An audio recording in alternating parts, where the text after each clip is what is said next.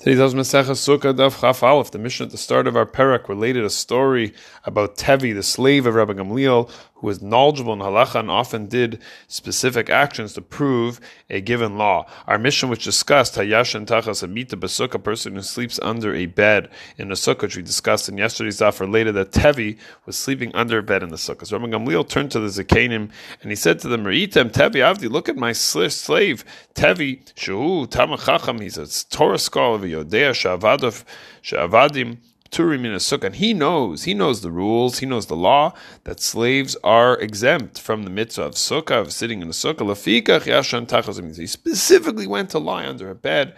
Lying under a bed, one does not fulfill the mitzvah of sitting in a sukkah. Reb Shimon in the Gemara Amud Beis, just before the next Mishnah, says from Rabbi Gamliel that we learn two halachos. Two things that Rabbi Gamliel is teaching us. Number one, that slaves are exempt from the mitzvah of sukkah, and sleeping under a bed in a sukkah is not a good fulfillment of the mitzvah, as we mentioned yesterday. We also learn from Rabbi Gamliel, says Reb Shimon, something else, a lesson from Rav, not a halachic point, but more a shkafik or a gadic idea.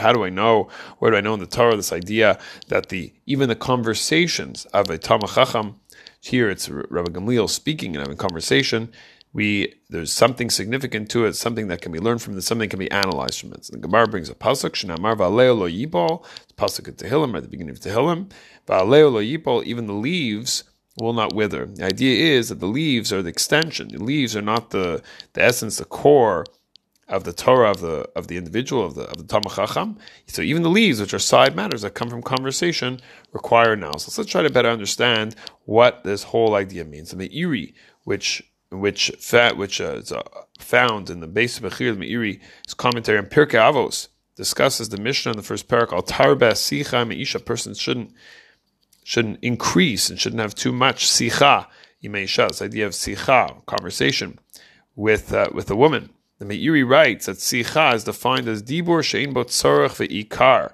It's a kind of speech, it's a kind of conversation that has no purpose, that has no essence to it. This idea of wasteful speech, wasteful conversations. The idea holds true by Talmid Chacham. A sicha of regular topics is a mundane conversation, having some kind of interaction that can teach proper behavior. When it comes from a person who's a holy person, everything that they're saying potentially can be accessed for a higher purpose. So we can learn proper behavior, we can learn a word of Musar. Says the Meiri, David HaMelech said about Torah, Kol Hayom Sichati. He spoke about Torah, it's Kol Hayom Sichati. All day it's like a conversation. So what does it mean? So it says the Meiri, David HaMelech wasn't saying that Torah is like a sicha, it wasn't something casual for him. So David HaMelech was very serious about Torah. He didn't view himself with an ego, what he knows. So he was humble rather, and didn't want to reveal all of his Torah knowledge. So he called it, he pretended, using the term sicha. So we see how important are the words of great tzaddikim, even their banter, their chit-chat, that's value. And so there's another important point here, we'll conclude with this, that also assists with the Talmid Chacham, that their speech, their very speech elevates, energizes, and transforms the experience. So sitting at a Shabbos table, having a conversation, every moment there's interaction, that's speech. So let's drive this idea home with a story from Eliezer Breitowitz, brought in his essays in Pirkei Avos, Tafshinai and Tes. He tells the following story. And the story goes like this. It's quite an intense story, so get ready. The story goes of a certain great Gaon, a certain great scholar. It says that he did not say a Dvar Torah at a Shabbos table. And so he said he didn't believe it. He couldn't believe it. How could a person? What does this mean that he didn't say a Divrei Torah? So what it means, as Rabbi is that some people think that we can have a Shabbos table. We can talk about whatever we want. Talk about it. Talk about business. Talk about politics. Talk about the news.